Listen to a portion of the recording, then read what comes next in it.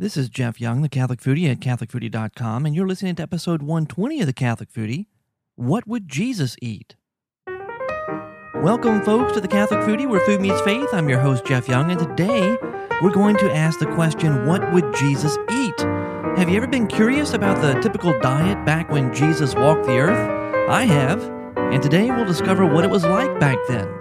In our discussion today, I am certain that we will find that bread was a very important part of Jesus' diet. And with that in mind, I want to share a recipe with you today for whole wheat bread. Sarah Reinhard finds Mary in bacon grease and reflects on the intimacy of her kitchen in this week's Mary in the Kitchen. All this and more right here at the Catholic Foodie, where food meets faith.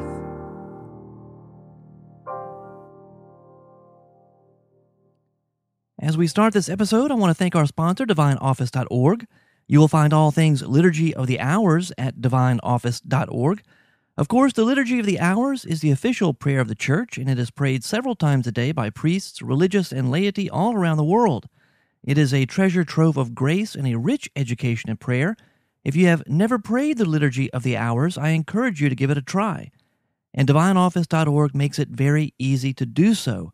You will find the hours available there in text format and also in audio, and you can subscribe to the podcast version or download the iPhone or iPad app. There's even an app for your iMac or MacBook. But the most important thing you will find at DivineOffice.org is a living community of prayer. So come, join us in prayer at DivineOffice.org.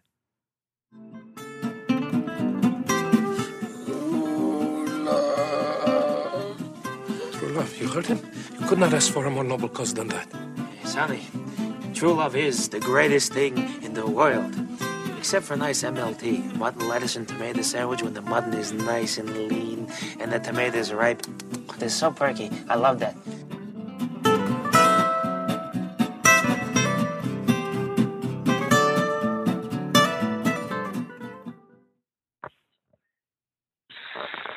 Hi, Jeff. This is Joe Sales from Waterloo, Ontario.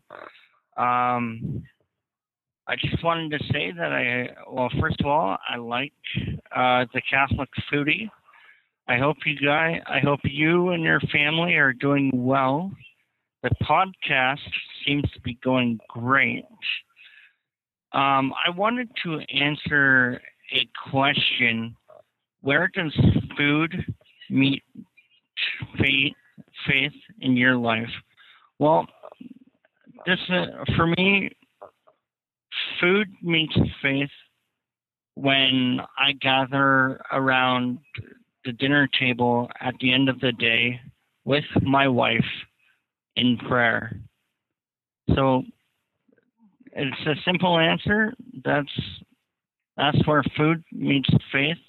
For me, I'm sure I could probably come up with a few other answers as well, but I believe family, food, prayer is important. And so thanks again, Jeff, for all that you do, and God bless. Take care. Bye. Joe, thank you so much for calling in. I agree 100%. There's something very special about gathering around the table to share a meal with loved ones. I'm sure that sociologists would explain that humans developed this way of eating meals over the millennia for reasons of convenience and security and all that good stuff. However, I think that meals are God-designed. I believe that it is quite easy to see God behind the idea of meals just by looking at the role that food plays in the Bible. Even with just a casual reading of both the Old and New Testaments, it is evident that meals were always communal in nature. Only on rare occasions do we find anyone in the Bible eating alone. Like Elijah in the desert that time, remember? He was enjoying the bread that the ravens brought him. But even then, I mean, he wasn't really eating alone, was he? He was eating with the birds. So meals are certainly God's idea. And personally, I believe that we all need to do a bit more lingering at the table when we dine. That might be a good topic for another episode of the Catholic Foodie. Again, Joe Sales, thank you so much for the call. Folks, you can find Joe on Facebook by searching for Joe Sales Media. If you would like to leave voice feedback just like Joe did, all you have to do is call 985-635-4974 and leave a message. 985-635-4974. It's super simple, and I would love to hear from you. Please do give me a call and let me know where food meets faith in your life. I'd like the chef salad, please, with the oil and vinegar on the side and the apple pie a la mode. Chef and apple a la mode. But I'd like the pie heated, and I don't want the ice cream on top. I want it on the side, and I'd like strawberry instead of vanilla if you have it. If not, then no ice cream, just whipped cream, but only if it's real. If it's out of a can, then nothing. Not even the pie? No, just the pie, but then not heated. Uh-huh. I'll have what she's having. Have you ever thought about the kinds of foods that Jesus ate? What about how he ate? I mean, what were the meals like? You know, they didn't have forks, they didn't have salt and pepper shakers, they didn't have refrigerators either. So what was eating like 2,000 years ago when Jesus walked the earth? You know, the first thing that comes to mind for me is not the what, it's the how. How did Jesus eat? As you can imagine, life back in Israel 2,000 years ago was quite different than it is for us today. I mean, when you think about it, food was life. Kind of like here in South Louisiana. You know, it's said that down here we don't eat to live, we live to eat.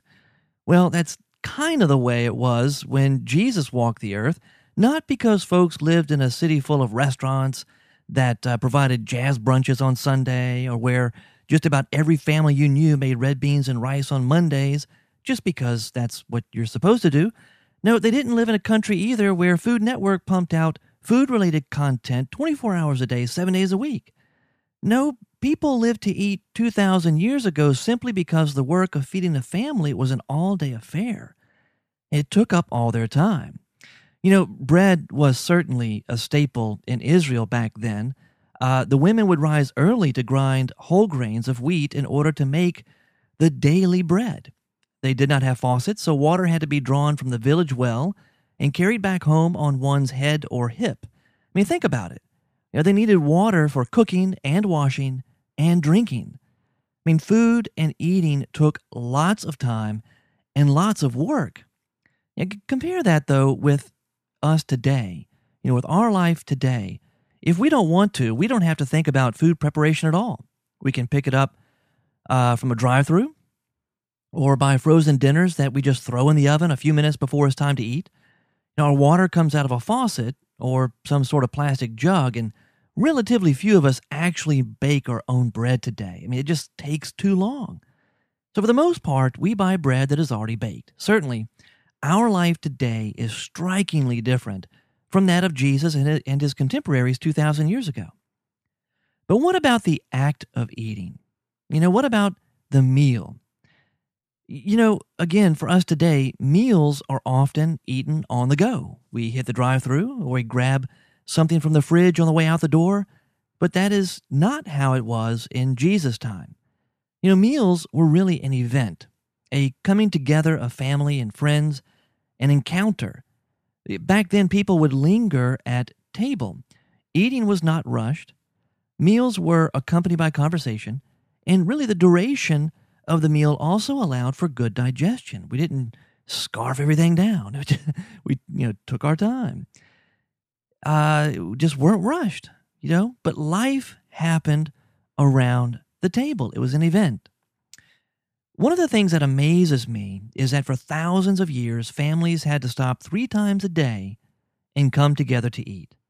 There's a natural rhythm here, and it shouldn't be shocking to acknowledge that the sense of family and family bonds were stronger back then.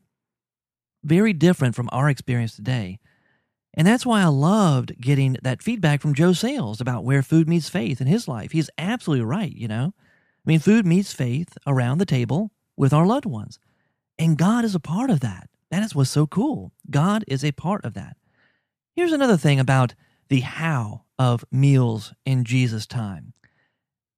They acknowledged God. God was seen as the great provider, right? Everything good that they had, every blessing came from the hand of God. And the same is true for us. But the people back then acknowledged it. It was part of their culture, kind of built into their society. They lived that reality. We live in a time that is dominated really by independence and self-will, a time when we praise the self-made man. Even though we don't recognize it, often we think that we bring blessings into our lives. But we fool ourselves. 2,000 years ago, folks had a harder time fooling themselves simply because life was hard. But before meals, they blessed the Lord who had blessed them so abundantly. They gave thanks. Over the last 2,000 years or so, there have been many, many prayers written that give thanks to God for the blessings of food and family. Here in Covington, Louisiana, we have our own tradition in our family. We make sure to give thanks and to ask the Lord's blessing before every meal.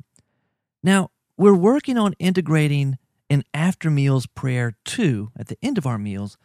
For years I gave thanks after my meals in the seminary, but that is not a tradition, sad to say, that carried over into family life, probably because we too are always on the go. But this is something that we're trying to implement now.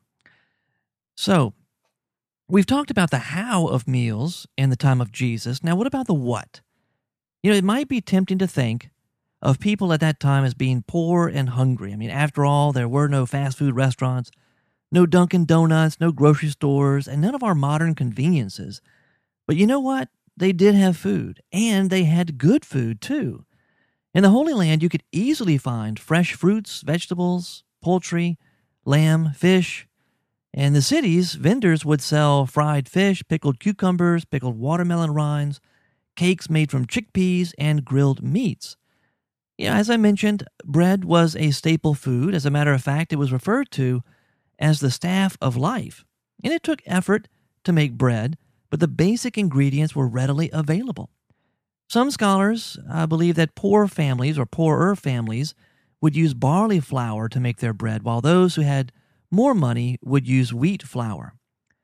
And bread took a lot of time for people in this period, right? It took a lot of time for them to make bread. It was a lot of work, especially for the women. If they lived in a city, they either bought their bread from a baker or bought pre-ground flour. But the folks who lived in rural villages had to grind their own grain on grinding stones right before baking. And rural women had to get up 3 hours before sunrise to grind flour for their families. Wow! When they did make bread, they used a sourdough to leaven it. There was no commercial yeast like we have today. That didn't come along until about the 1800s. It's likely that each family retained a bit of dough each day to be used as leaven for bread the following day. So some families had their own small ovens, but there were also communal ovens in many villages. Lack of an oven, or at least lack of access to a communal oven, was one reason why folks in the cities bought their bread from commercial bakers. But bread was often cooked on a simple metal plate, which yielded a flat bread. And when eating, the bread was broken, it was not cut with a knife, and the bread was also pliable, so you could easily use it as a spoon of sorts when eating. At the time of Jesus, folks probably ate a lot of vegetables. We know that they ate lettuce and spinach, beets, kale, radishes, turnips, carrots, artichokes, black calla, leek, onion, garlic, cucumber, watermelon, and squash. Olives were abundant, and they were crushed for oil in addition to being eaten fresh or pickled. And they probably used a lot of herbs, like both dried and fresh, to flavor their food. Herbs like mint and cilantro and parsley, marjoram, and oregano. They probably used lemons at that time, but most likely used grape wine vinegar for cooking. One interesting thing that they used for flavoring was something called garum, which is a sauce made of fermented fish. It was probably something similar to Worcestershire sauce, which has a base of fermented anchovies, or maybe like an Asian fish sauce or anchovy paste, or even a soy sauce. It was a way to add a bit of saltiness to a dish. Now, fruit was also a very important part of their diet. They ate a lot of dried figs and dates, and figs and dates were plentiful, and they were also portable. You can carry them around with you. I guess they were kind of like the original fast food. They also made a type of honey or a syrup from dates. They even made wine from dates. That's pretty interesting. And we have evidence of certain fruit trees in that area, such as pomegranate, peach, apple, and pear trees. And they also ate nuts, including walnuts, almonds, carob, and pistachios. And of course, they drank wine. But the wine at that time was not quite like the wine you can purchase today. It was probably not as strong as ours because they did not use a long fermentation process. They really just didn't have the appropriate vessels for that. So their wine was probably relatively sweet, and they always cut it with water when they drank it. So drinking wine with your meal 2,000 years ago was a very different experience than it is for us today. But fish was plentiful too. There was the Mediterranean Sea. There's also the Sea of Galilee. And, naturally, fresh fish in those areas were available. But smart merchants, clever merchants, also used to salt and dry the fish so that they could be sent great distances too, and they could sell it far away, right?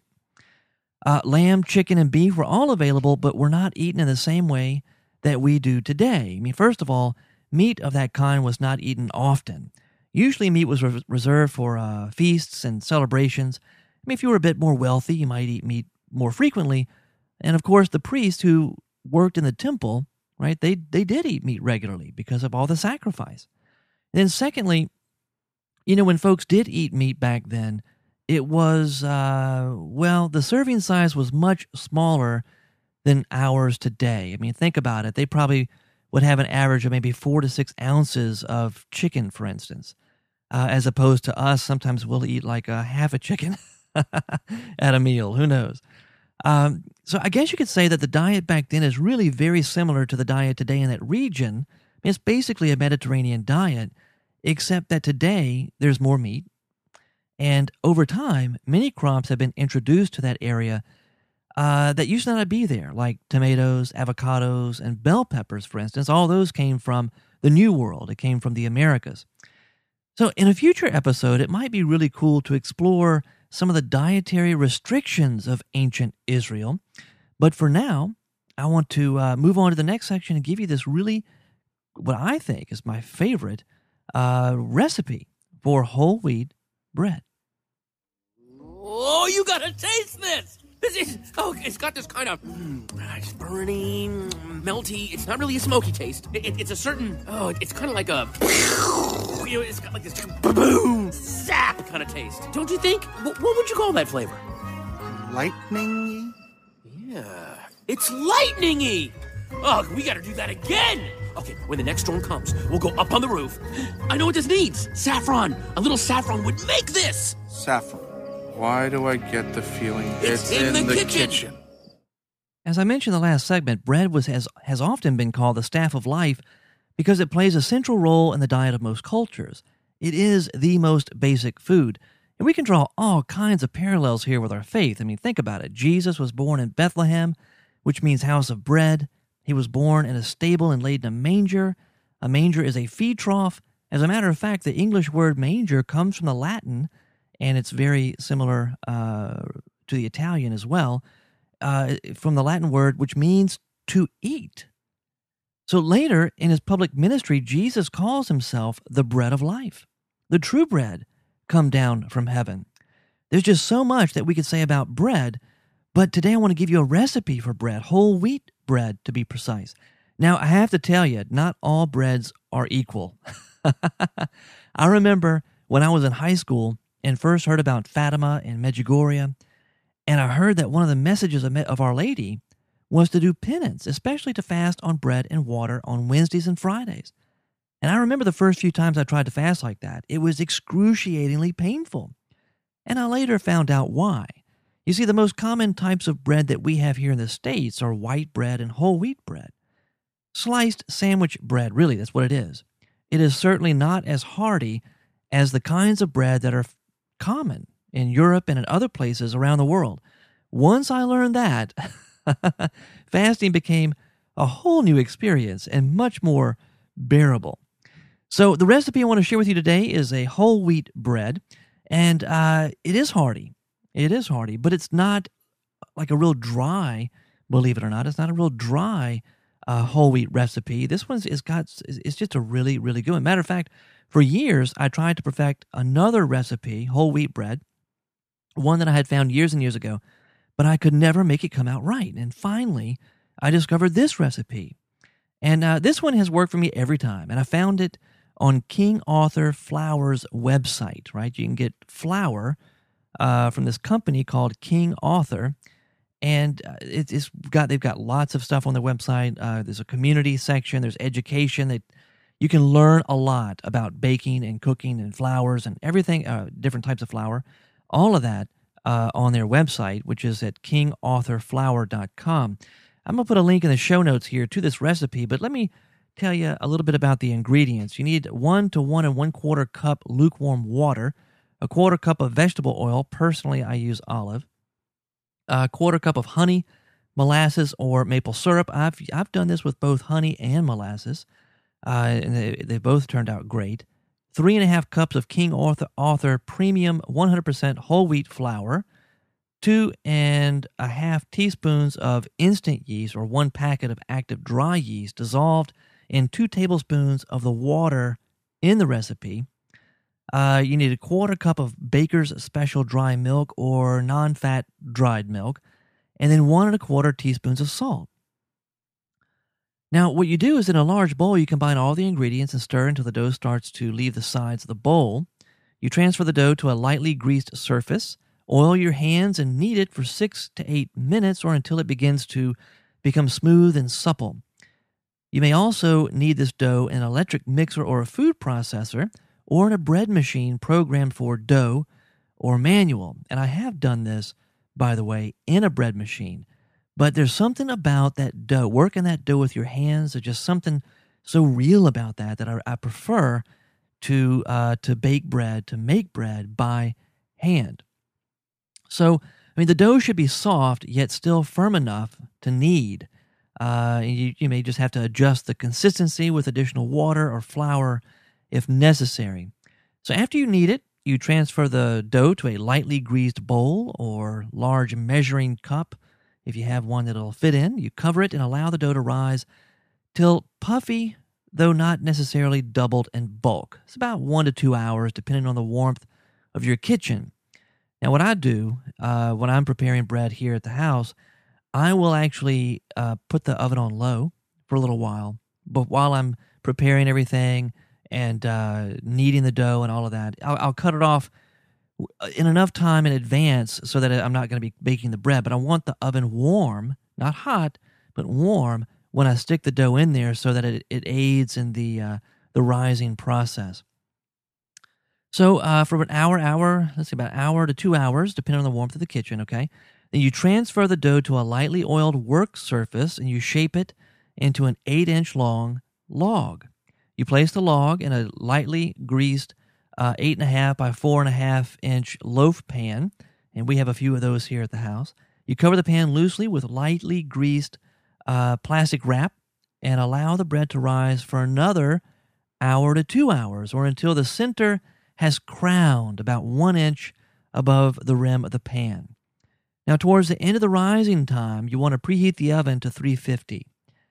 And you you don't break the bread. Well, you will break the bread eventually, but you want to bake the bread for 35 to 40 minutes, tinting it lightly with aluminum foil after 20 to prevent over-browning. All right, now a lot of that is particulars for, you may have all ovens are different, and all ovens are, mine, I have a very finicky oven, and I've got all kind of tricks on how to keep things from burning, or sometimes even how to keep myself from burning myself. But so you have to kind of experiment. You have to know your oven. But you can tint this after 20 minutes to prevent over-browning on top. Now, the finished loaf will register about 190 degrees Fahrenheit on an instant read thermometer inserted into the center. And you remove the bread from the oven and turn it out onto a rack. If you have a wire rack, turn it out onto the rack to cool. You can rub the crust with a stick of butter, which will, of course, kind of yield a soft, flavorful crust. And I love butter's just good. Butter is just good. Only thing that can trump butter is bacon, and we're going to hear about bacon in just a little bit. But you want to let the bread cool completely before slicing. And you store the bread in a plastic bag at room temperature. And that's just one loaf right there. This recipe has worked every time I've tried it. I love it. It comes from kingauthorflour.com, and I will put the link in the show notes for you over at catholicfoodie.com. Hi, I'm Junie. And I'm Ree. And this is Mary in the Kitchen with Sarah Reinhard. I found her in a bit of bacon grease after a breakfast for dinner night of making a mess and enjoying the eggs our chickens are finally laying and hustling around like a crazy woman. I should clarify, I didn't see Mary in the bacon grease. Not really. It was just a blob in the bottom of the pan, a reminder of the yumminess and an aroma that was lingering in the kitchen. Instead, I saw Mary in the feeding of my family, in the smiles we had as we ate eggs that were only a few days old and that we had gathered with our own hands, in the work I was doing for them, the people I love. I saw her in the amazing fact that I find myself rather enjoying this vocation of wife and mother and chief bottle washer. There's something intimate about my kitchen, and it's more intimate than any other room in my house. If you walk in on me unexpected, you're likely to learn all sorts of things about me, because I haven't had a chance to clean up the clothes I'm folding on the table, the papers strewn on the counter to remind me of this or that, the books open to various pages. You'll see dust in a thin layer, no doubt, but you'll also see artwork in progress, thanks to a 6-year-old who can't put her markers down for more than a few hours. You'll find a herd of horses in nooks and crannies, because my 3-year-old has an ongoing drama with them. There will be baby toys, too, and maybe some Cheerios I haven't quite gotten around to picking up. My kitchen is, in many ways, the manifestation of the inner me. The rational and logical part of me harumphs a bit at that. I'd rather you look in my front room and see the bookshelves, or my office and the work in progress there. But really, the important work gets done in my kitchen. And I think that's why I found Mary there, in the bacon grease. My prayer for you is that you find Mary in your kitchen too. And when you do, grab onto her apron string and follow her to her son. Thank you very much, Sarah Reinhard. I just love the insights that she brings to the show each week. You know, listening to Sarah, I can imagine what it must have been like in Mary's kitchen. I imagine it was very human, but also very heavenly. You certainly inspire me each week with the Mary in the Kitchen segment, and you will find more of Sarah's work, including her recently released Advent book, over at snoringscholar.com. I also want to thank L'Angelus for allowing us to use their Ave Maria in the show. You can find L'Angelus over at CajunRecords.com.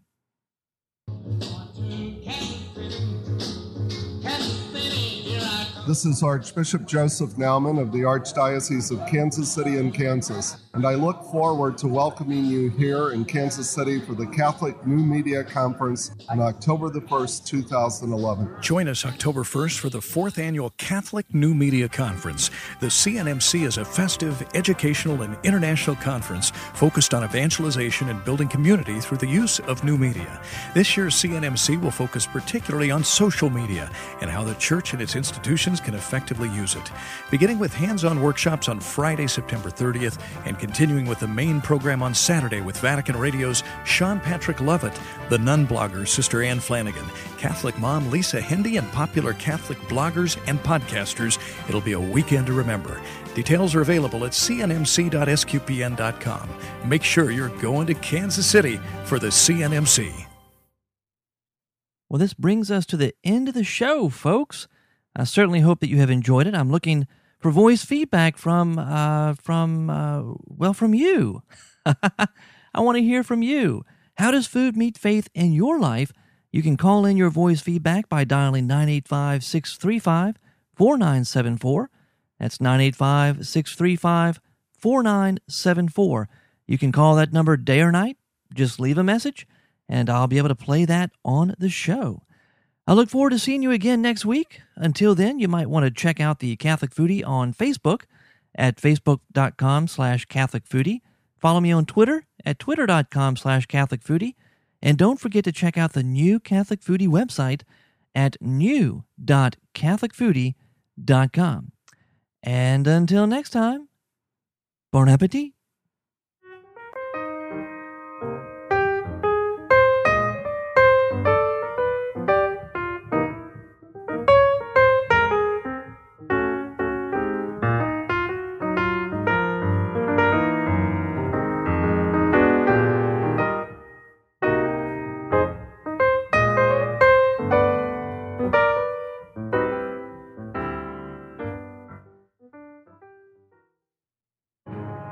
SQPN, leading the way in Catholic new media.